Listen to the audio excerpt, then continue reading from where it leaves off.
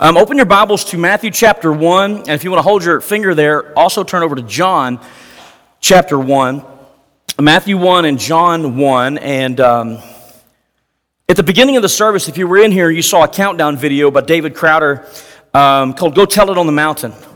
It's an old Christmas hymn that we used to hear a lot. We don't sing it a whole lot anymore, but that song has been on my heart and mind for the past couple of weeks as we've been getting geared up and ready for the Christmas season. And it simply says, go tell it on the mountain, over the hills and everywhere. Go tell it on the mountain that Jesus Christ is born. Maybe people don't know what the origin of that song is or where it comes from. It comes from Isaiah 52, verse 7. It says, how beautiful on the mountain are the feet of the messenger who brings good news. What is the good news? The good news about Jesus, that Jesus is born. How beautiful on the mountains are the feet of the messengers that bring good news. So as we get ready for the Christmas season, we're in it. You're driving downtown, you see the lights are up, you see the decorations in the storefront, you see all the sales that are going on, and maybe you already have your tree up, and maybe you've already got all your shopping done. Good for you. Pat yourself on the back. I'll wait till the last minute. But it is the season. Amen? And Christmas season is a special time of the year, and it's important for us to tell the story, to know the story of Jesus, but it's not the complete story. Because like in a movie, every great movie has different scenes in the movie. The Christmas scene is just a part of a greater story. I would call it the greatest story on earth. The greatest story ever told. And so during the Christmas season, we get to focus on one little scene, one part, a Christmas story. And so what I wanted to do, as I was thinking about this Christmas season and this story, I want to take today and the next 2 weeks to just prospectively look at it and say, okay, let's talk about the who of Christmas, and then the why of Christmas, and then the what of Christmas. The so what. What does it mean for you and for me? And I thought it would be good for us to do that, just to slow down and focus a little bit on the Christmas season. Is that okay? All right, good. For the rest of you, just suck it up. We'll be done in about 3 weeks. So, 'tis the season. So today I want to talk about the who of Jesus. And the reason is because, have you ever been misrepresented? Has someone ever maybe told you about someone and you took what they said and you believed it, and then you met that someone and found out they were nothing like what was told to you about them? That's called misrepresenting someone or mischaracterizing someone. And I don't want to be guilty of that as a preacher, of misrepresenting Jesus. Amen? And as a people, we don't want to misunderstand who he is. And the reason it's important for those of you that have been in church your whole life, maybe you were in church when Moses was preaching, I don't know. But you were here for a long time, and you may know this stuff very well. And it may seem elementary or trivial to you, but I want you to look to your left and your right, and you'll see generations. And you'll see people that are younger. Speaking of age, you'll see younger kids. You'll see youth. You'll see college. And there's generations of people who need to know the who of Christmas. I'm talking so much more than just the baby in the manger. Amen? And for us to be reminded of the awe and the wonder of Christmas as well. So we'll focus on the who, so we don't want to misrepresent who Jesus is. This baby that was born in a manger 2,000 years ago in Bethlehem was no ordinary child. He was no ordinary baby. He was unique. The word unique just simply means not typical. Say not typical. So Jesus, the one in the manger, was not typical. He has no equal. And he's incomparable. For those of you that pronounce that wrong, incomparable, right? It's incomparable. He has no comparison. There's no equal. He is not typical. And so I want to look at that story, read it, and then I want to give you 3 specific things. You could pull a lot more out of that, but 3 that I want to hone in on today about his this uniqueness of Jesus, this baby in a manger. So Matthew chapter 1, verse 18. Let's read the Christmas story. Verse 18 says, this is how Jesus the Messiah was born. His mother Mary was engaged to be married to Joseph, but before the marriage took place, while she was still a virgin, she became pregnant through the power of the Holy Spirit. Joseph, to whom she was engaged, was a righteous man and did not want to disgrace her publicly, so he decided to break the engagement quietly. As he considered this, an angel of the Lord appeared to him in a dream. Joseph, son of David, the angel said, do not be afraid to take Mary as your wife, for the child within her was conceived by the Holy Spirit. And she will have a son, and you're to name him Jesus, for he will save his people from their sins. All of this occurred to fulfill the Lord's message through his prophet Isaiah. Look, the virgin will conceive a child. She will give birth to a son, and they will call him Emmanuel, which means God with us. Verse 24 says, when Joseph woke up, he did as the angel of the Lord commanded and took Mary as his wife, but he did not have sexual relations with her until her son was born, and Joseph named him Jesus. Can we pray? Father, thank you for your word. Thank you for the story, the greatest story ever told, Lord, just to get to hone in on this one scene of your story, the Christmas scene. Lord, as we look at your greatest gift given to us, Jesus, this baby in a manger, Lord, my heart is that you would open our eyes and our heart to truly take in just who Jesus was and who he is. And Father, that it would just give us a solid foundation, because we're living in a culture today that is sharing a lot of things about Jesus, and many of them are wrong. And so we don't want to misrepresent you. We don't want to misunderstand you. We want our kids and our kids' kids to know the one true saving Messiah, Jesus. And so I ask that you would help us today to see that and to understand that, Lord, and to just worship as a response of that in our own hearts. And I ask it humbly in Jesus' name. Amen. So the Christmas story, we'll read this story a couple of times in the next few weeks. Luke also records a significant amount about the Christmas story, but we look at Matthew's account of the birth of Jesus. And as I said, we don't want to misrepresent. We want to know who we're talking about, more than just a baby in a manger. So there's three things that I want to focus on this morning. The origin, say origin. The origin, the conception, and thirdly, his nature. So the origin of Jesus, the conception of Jesus, and his nature, the nature of Jesus. So the first one is his origin. We have this theological term that we call preexistence, preexisting Jesus. And so it says in the first verse that we read, in verse 18, it says, this is how Jesus, the Messiah, was born. When we hear the word born, we think beginning. When my grandson was born, I didn't know him before he came, but when he was born, I was like, there's my grandson. I'm getting to officially meet him. See, a typical birth would be when they're born. That's at the moment we would see as the origin. But really, as Christians, we know that life begins at conception. And so 9 months prior to December the 21st, 1970, is where my origins began. And then my family got to meet me officially, and I came into this world kicking and screaming, or whatever it was that I did, December 21st, and hey, the rest is history. That's a typical origin of a human being. Jesus was non-typical. His origin didn't begin in that manger. If you ask some young people, when did Jesus' life begin? And they would say, well, it began in the manger. And I would say, that's just when he became flesh. That's when they get to see and touch and speak to and listen to the Jesus that we know of. But his life goes far, far beyond and before the manger. Amen? He's pre-existing. So John chapter 1, I had you turn there as well. If you'll look at a very familiar passage that we all know. Actually, before you do that, I want to read John chapter 3, 2 verses there, and I'll come back and join you in John 1. John chapter 3, Jesus said, no one has ever gone to heaven and returned, but the Son of Man, this was a title that Jesus gave to himself, the Son of Man has come down from heaven. So he says, no one's gone to heaven and returned, but the Son of Man has come down from heaven. So you see in that a pre-existing Jesus. John the Baptist, as he's baptizing disciples, some of them come to him and said, hey, this one that you were talking about, Jesus, he's on the other side of the river and he's baptizing more people than you are. And that's that famous passage where John says, he must become greater and I must become less. And he recognized who Jesus was. And this is what John the Baptist said about Jesus. He has come from above and is greater than anyone else. We are on the earth and we speak of earthly things, but he has come from heaven and is greater than anyone else. And so Jesus himself speaks of his preexistence.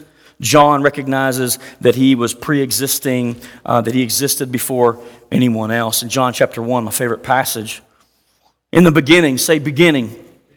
So beginning of what? Well, we usually think in the beginning, we think when God created the heavens and the earth, and we can start there. In the beginning, it says the Word already existed. And we already know the Word is referencing Jesus. So he's saying even at the beginning, when God said, let there be light, He created all things. It said the Word already existed. This is the pre-existent Jesus. Jesus has no beginning. He didn't begin in the manger. He is pre-existing. It says, in the beginning, the Word already existed. The Word was with God, and the Word was God. He existed in the beginning with God. So you see in John, and you see in those two passages in John chapter 3, that Jesus' origin goes beyond the manger, and it predates that. Jesus is pre-existent. He is also eternal from age to age. Amen? This is cool to me. It's just we see the incarnation of Christ, the birth of Jesus in a manger. It's just the scene in the movie where God Himself steps out of heaven and steps into earth and becomes like one of us. And I just love that, because if you look at all the other religions, they're talking about this God that is unreachable, unpleasable, and there's all these things you got to do. Hoops you got to jump through, hurdles you got to hurdle to please and appease these gods. And it's all about us trying to somehow find our way into His favor. The good news of Christmas, the good news of the greatest story ever told, is God came down where we're at.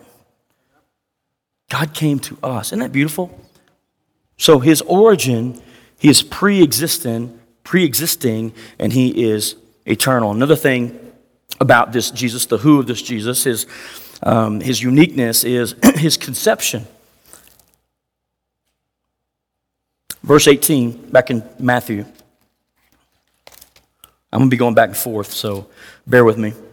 The story of Jesus, it says, before the marriage took place, while she was still a virgin, she became pregnant through the power of the Holy Spirit. Later, when Joseph was considering putting her away quietly, the angel showed up and told him, hey, for the child that's within her was conceived by the Holy Spirit. Now, since the beginning of God's creation, never, ever has He gone away from His pattern of, let's give the G version, the seed of man and the fertile egg or the womb of the mother. Amen?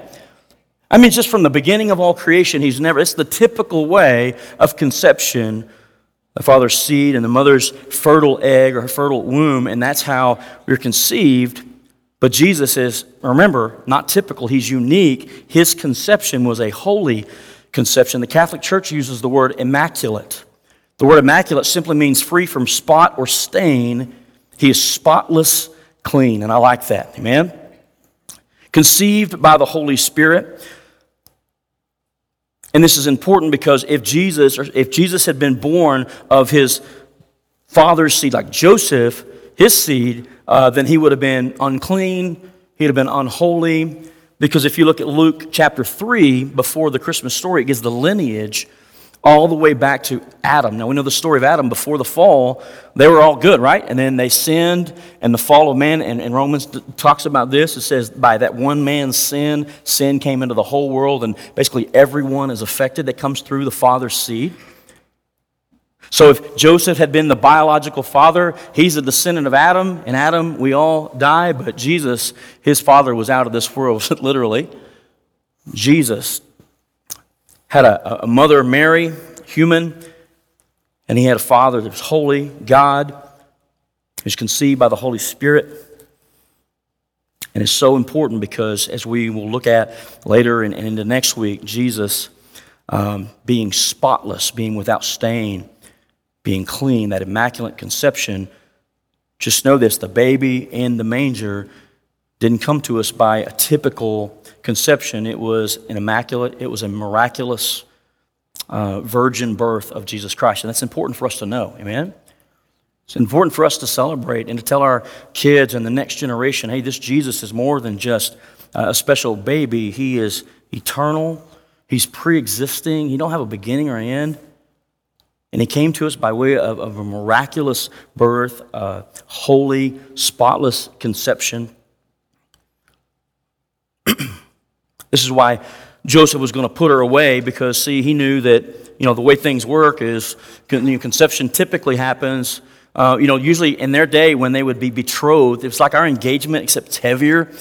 There's like a contract that is made between the parents of each, the bride and the groom, and then the young lady is betrothed to the husband, and that's just as legally binding as marriage, but they would stay apart for about a year.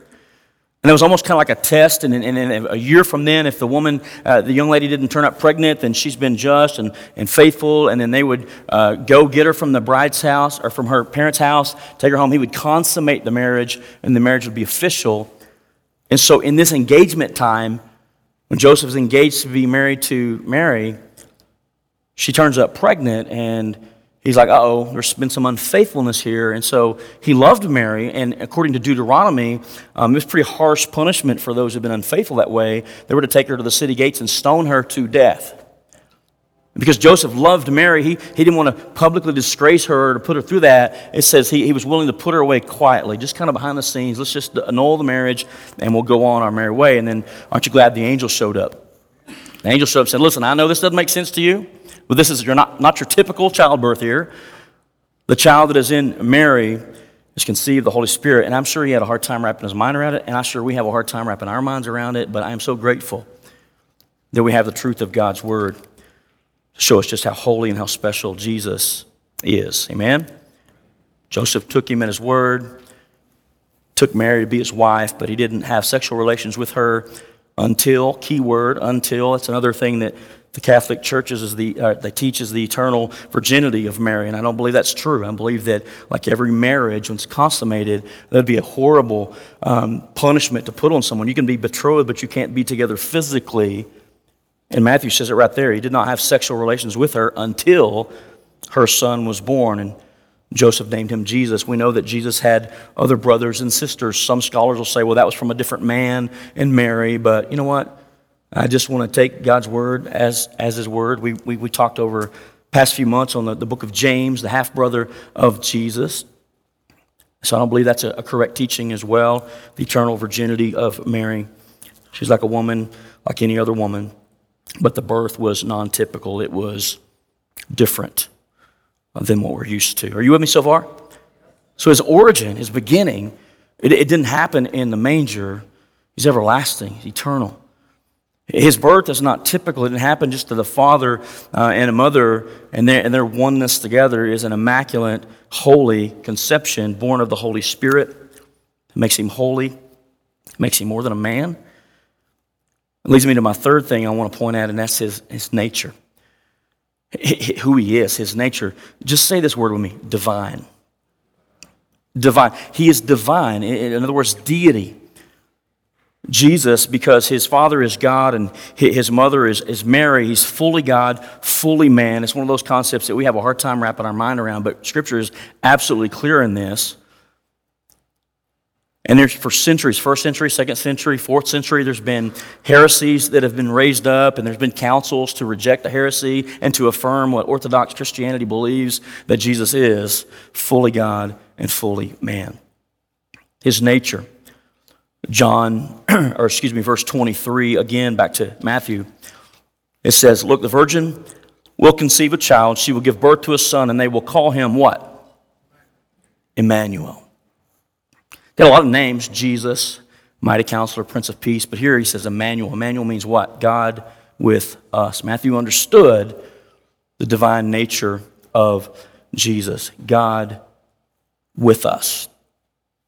His divine nature, fully God, fully man. John 1, as we read a minute ago, I'm going to go back and read some more of that. In the beginning was the Word, in the beginning the Word already existed. The Word was with God, and the Word was God. And if you're like, okay, Shane, I have a hard time wrapping my mind around all this stuff. It's a teaching called the Trinity, the doctrine of the Trinity. And I don't have time to go into it today, but I did cover that in the summer. So if you want to go to livingwater.family and just go back through the messages that have been taught, you can find that teaching there. It's called You Ask For It, or I think it says your questions, His answers, and it says the Trinity. Just go back and listen to that, and explains this idea of one God and three persons. And so it says, in the beginning was the Word, and the Word was with God, and the Word was God. He existed in the beginning with God. He created everything through Him, and nothing was created except through Him. The Word gave life to everything that was created. Verse 10, it says, he came into the very world that he created, but the world didn't recognize him. He came to his own people, and even they rejected him. But to all who believed him and accepted him, he gave the right to become children of God. They are reborn, not with a physical birth, resulting from human passion or plan, but a birth that comes from God. And in verse 14, so the Word became flesh. The Word became human and made his home among us. It's a word we call incarnation. The Jesus that's in the manger is not his beginning, but is simply the incarnation of Christ, God with us. Amen. Are you with me so far? So his pre-existence, what did he do? Colossians, there's another passage that's really cool. Colossians 1, verse 15 through 17 says, Christ is the visible image of the invisible God. He existed before anything was created and is supreme over all creation. For through him, God created everything in the heavenly realms and on the earth. He made the things we can see and the things we can't see, such as thrones, kingdoms, rulers, and authorities in the unseen world. Everything was created through him and for him. He existed before anything else, and he holds all creation together. This Jesus that we celebrate is a special Jesus. Amen? And if you're keeping up, it means he's pre-existent, he's eternal, he's supreme over all creation. He is a creator, he's the sustainer, means he holds it all together. Aren't you glad that Jesus holds it all together? He was fully God and fully man. That makes him holy, and because he's holy, he's worthy of all of our praise, our trust, and our worship. Do you know this Jesus? This Jesus is unique, he's special, and there's an attack, and there has been for some time, and one of my pet peeves is there's the passage of Scripture in Philippians 2:7 that is used to teach a doctrine, and primarily in most of your charismatic churches, and it's just a doctrine that Jesus gave up his divinity while he was here on the earth. And so in essence, they're making Jesus just merely a man. And the thinking is because Jesus was just a man, gave up all of his deity while he was on the earth, all the miracles that he did was because he was submissive to his Father and filled with the Holy Ghost. And so therefore, we should be able to do exactly the same things. That's cool, but that's not what Philippians 2:7 says. It said, although he was God, in the very nature of God, he saw equality with God, not something to be grasped, but he gave up his divine privileges. He came from heaven. And to take on humanity was to give up the divine privileges. He didn't give up his deity because the Gospel of John, his deity is on full display. Amen? In fact, Scripture is filled with examples of the deity of Jesus. And so it's called a kenosis theology, and it is heresy because it misrepresents who Jesus was while he's here on this earth. And something I'm very passionate about. Jesus claimed to be God. John 8:58 says, before Abraham was born, I am, or I already existed. And you remember right after that, they picked up stones because they wanted to stone him for heresy because he was basically equating himself with God. Jesus claimed to be God. John 10:30, after the resurrection, or excuse me, it's before that. It says, the Father and I are one. Jesus again is talking, the Father and I are one. Again, they picked up stones to stone him to death because they believed he was speaking blasphemy because he was equating himself with God. Jesus claimed to be God. Jesus was worshipped as God. So John 20:28, Thomas, after the resurrection, doubting Thomas, I won't believe until I see his nails in his hands and the hole in his side. And Jesus said, hey, Thomas, put your hand here, put your hand here. Now quit disbelieving, basically. Believe. What was his response? Thomas bowed to his face. He says, my Lord and my God. He worshiped him as God.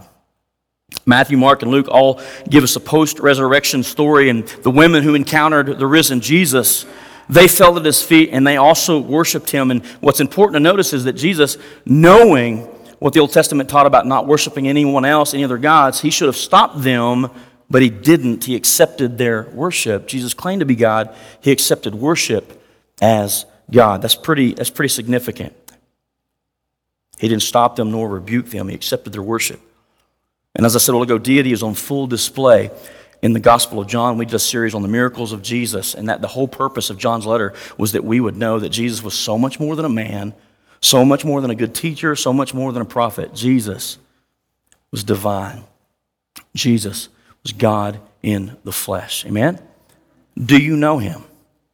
Do you know this pre-existing Jesus, this eternal, who has no beginning, no end, the one that's supreme over all, supreme? I mean, he's over everything. He's in control.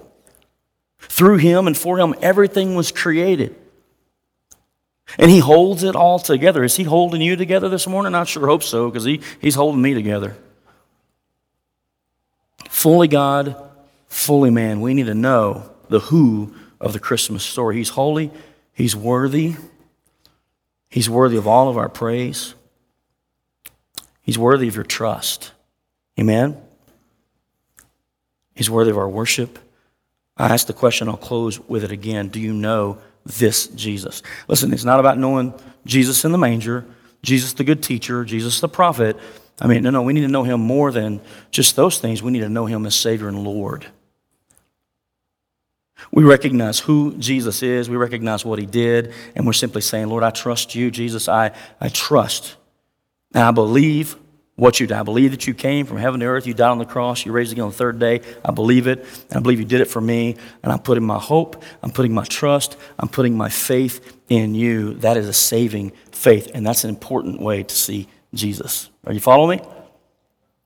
Do you believe in Jesus? Are you trusting in Jesus? Do you know the who of Christmas? Not about him, but do you know him? The most important decision that you and I can make this side of eternity is, what do we do with Jesus? What do we do with Jesus? Sadly, many people will spend most of their life in church and they'll know about Jesus. They'll know the stories of Jesus. They could quote the stories about Jesus, but they don't personally know him. And Jesus said that himself. He said, in that day, many will say, Lord, Lord. And he'll say, depart from me, you workers of iniquity. I never knew you. So there's a difference in knowing about Jesus and knowing Jesus. Do you know this Jesus, the one whom we focus on at this season of the year, in this scene of the greatest story ever told, Jesus, King of kings, Lord of lords? Do you know him? I pray that you do. You know what's beautiful about it is you don't have to jump through a bunch of hoops. We've done things over the years to help enable people to do that, but it's as simple as just where you're at, saying, you know what, Jesus, I believe. Jesus, I trust you, and I want to just commit my life to following after you. Now, I believe it's important after that to tell somebody, and I believe it's important to follow through with the baptism, because that's kind of evidence of us saying, hey, I'm putting the ring on the finger, if you will, like a marriage. That's me saying, I believe, I trust, and I'm following as a disciple of Christ. But it begins with a very simple step of just simply believing. Do you put your faith, do you put your trust in Jesus? Most important decision you'll ever make in your life. Amen? Father, thank you for the gift of Jesus. I'll admit there's some things, Lord, that we have to just wrap our minds around. And I'm reminded that your word says your ways are not our ways, your thoughts are not our thoughts. And there are things that we'll wrestle with and we'll try to wrap our minds around, come to grips with what your word says. But Lord, we truly believe what your word says of who Jesus is. We do not believe he began, his origins began in the manger. We know that he was in the beginning. He already existed. He's eternal. Lord, we acknowledge that he's supreme over all creation, because it was all made through and for him in the first place. And we recognize that he's supreme over all that. We also recognize he's the sustainer. He holds it all together. Lord, we recognize his deity, his nature. Lord, he's worthy. You're worthy of our worship, our allegiance, our trust, our belief. Father, may we focus this Christmas season on the true reason for the season, but not just that, but the who of this Christmas story. Lord, our marching orders are to know you and to make you known. And Father, I don't want to misrepresent you, and so my heart and my hope is that everybody in this room today knows you personally, intimately. They know and they trust you for salvation. And if they're not, today I pray would be the day your Holy Spirit bring conviction, and they would just take that step of faith and trust you with the rest of their life and with eternity. Father, for those that need to get reacquainted with you, I pray that today, Lord, we would just take this story and we take these truths and apply them to our hearts and help it to encourage us and embolden us in our faith. Lord, as we represent you to the next generation, I pray, Father, that we would represent you well, and we would teach you well, because there's a whole other generation coming up that needs to know this Jesus, God becoming flesh, the incarnation, this Christmas season. Father, we pray for those loved ones that we've prayed for years. Lord, it's our deepest desire and heart that they would come to a saving faith. And we pray that this year, whether it's us or someone else, that you would put them in the path or in contact with the gospel, the true gospel. And Lord, that your Holy Spirit would do what he does and that you would bring them into the family. Father, for your glory, we humbly ask it in Jesus' name. Amen. Amen. God bless you. Thanks for coming today. Dismissed. The heart longs for a little bit of hope. Oh come, Emmanuel. A child prays for peace on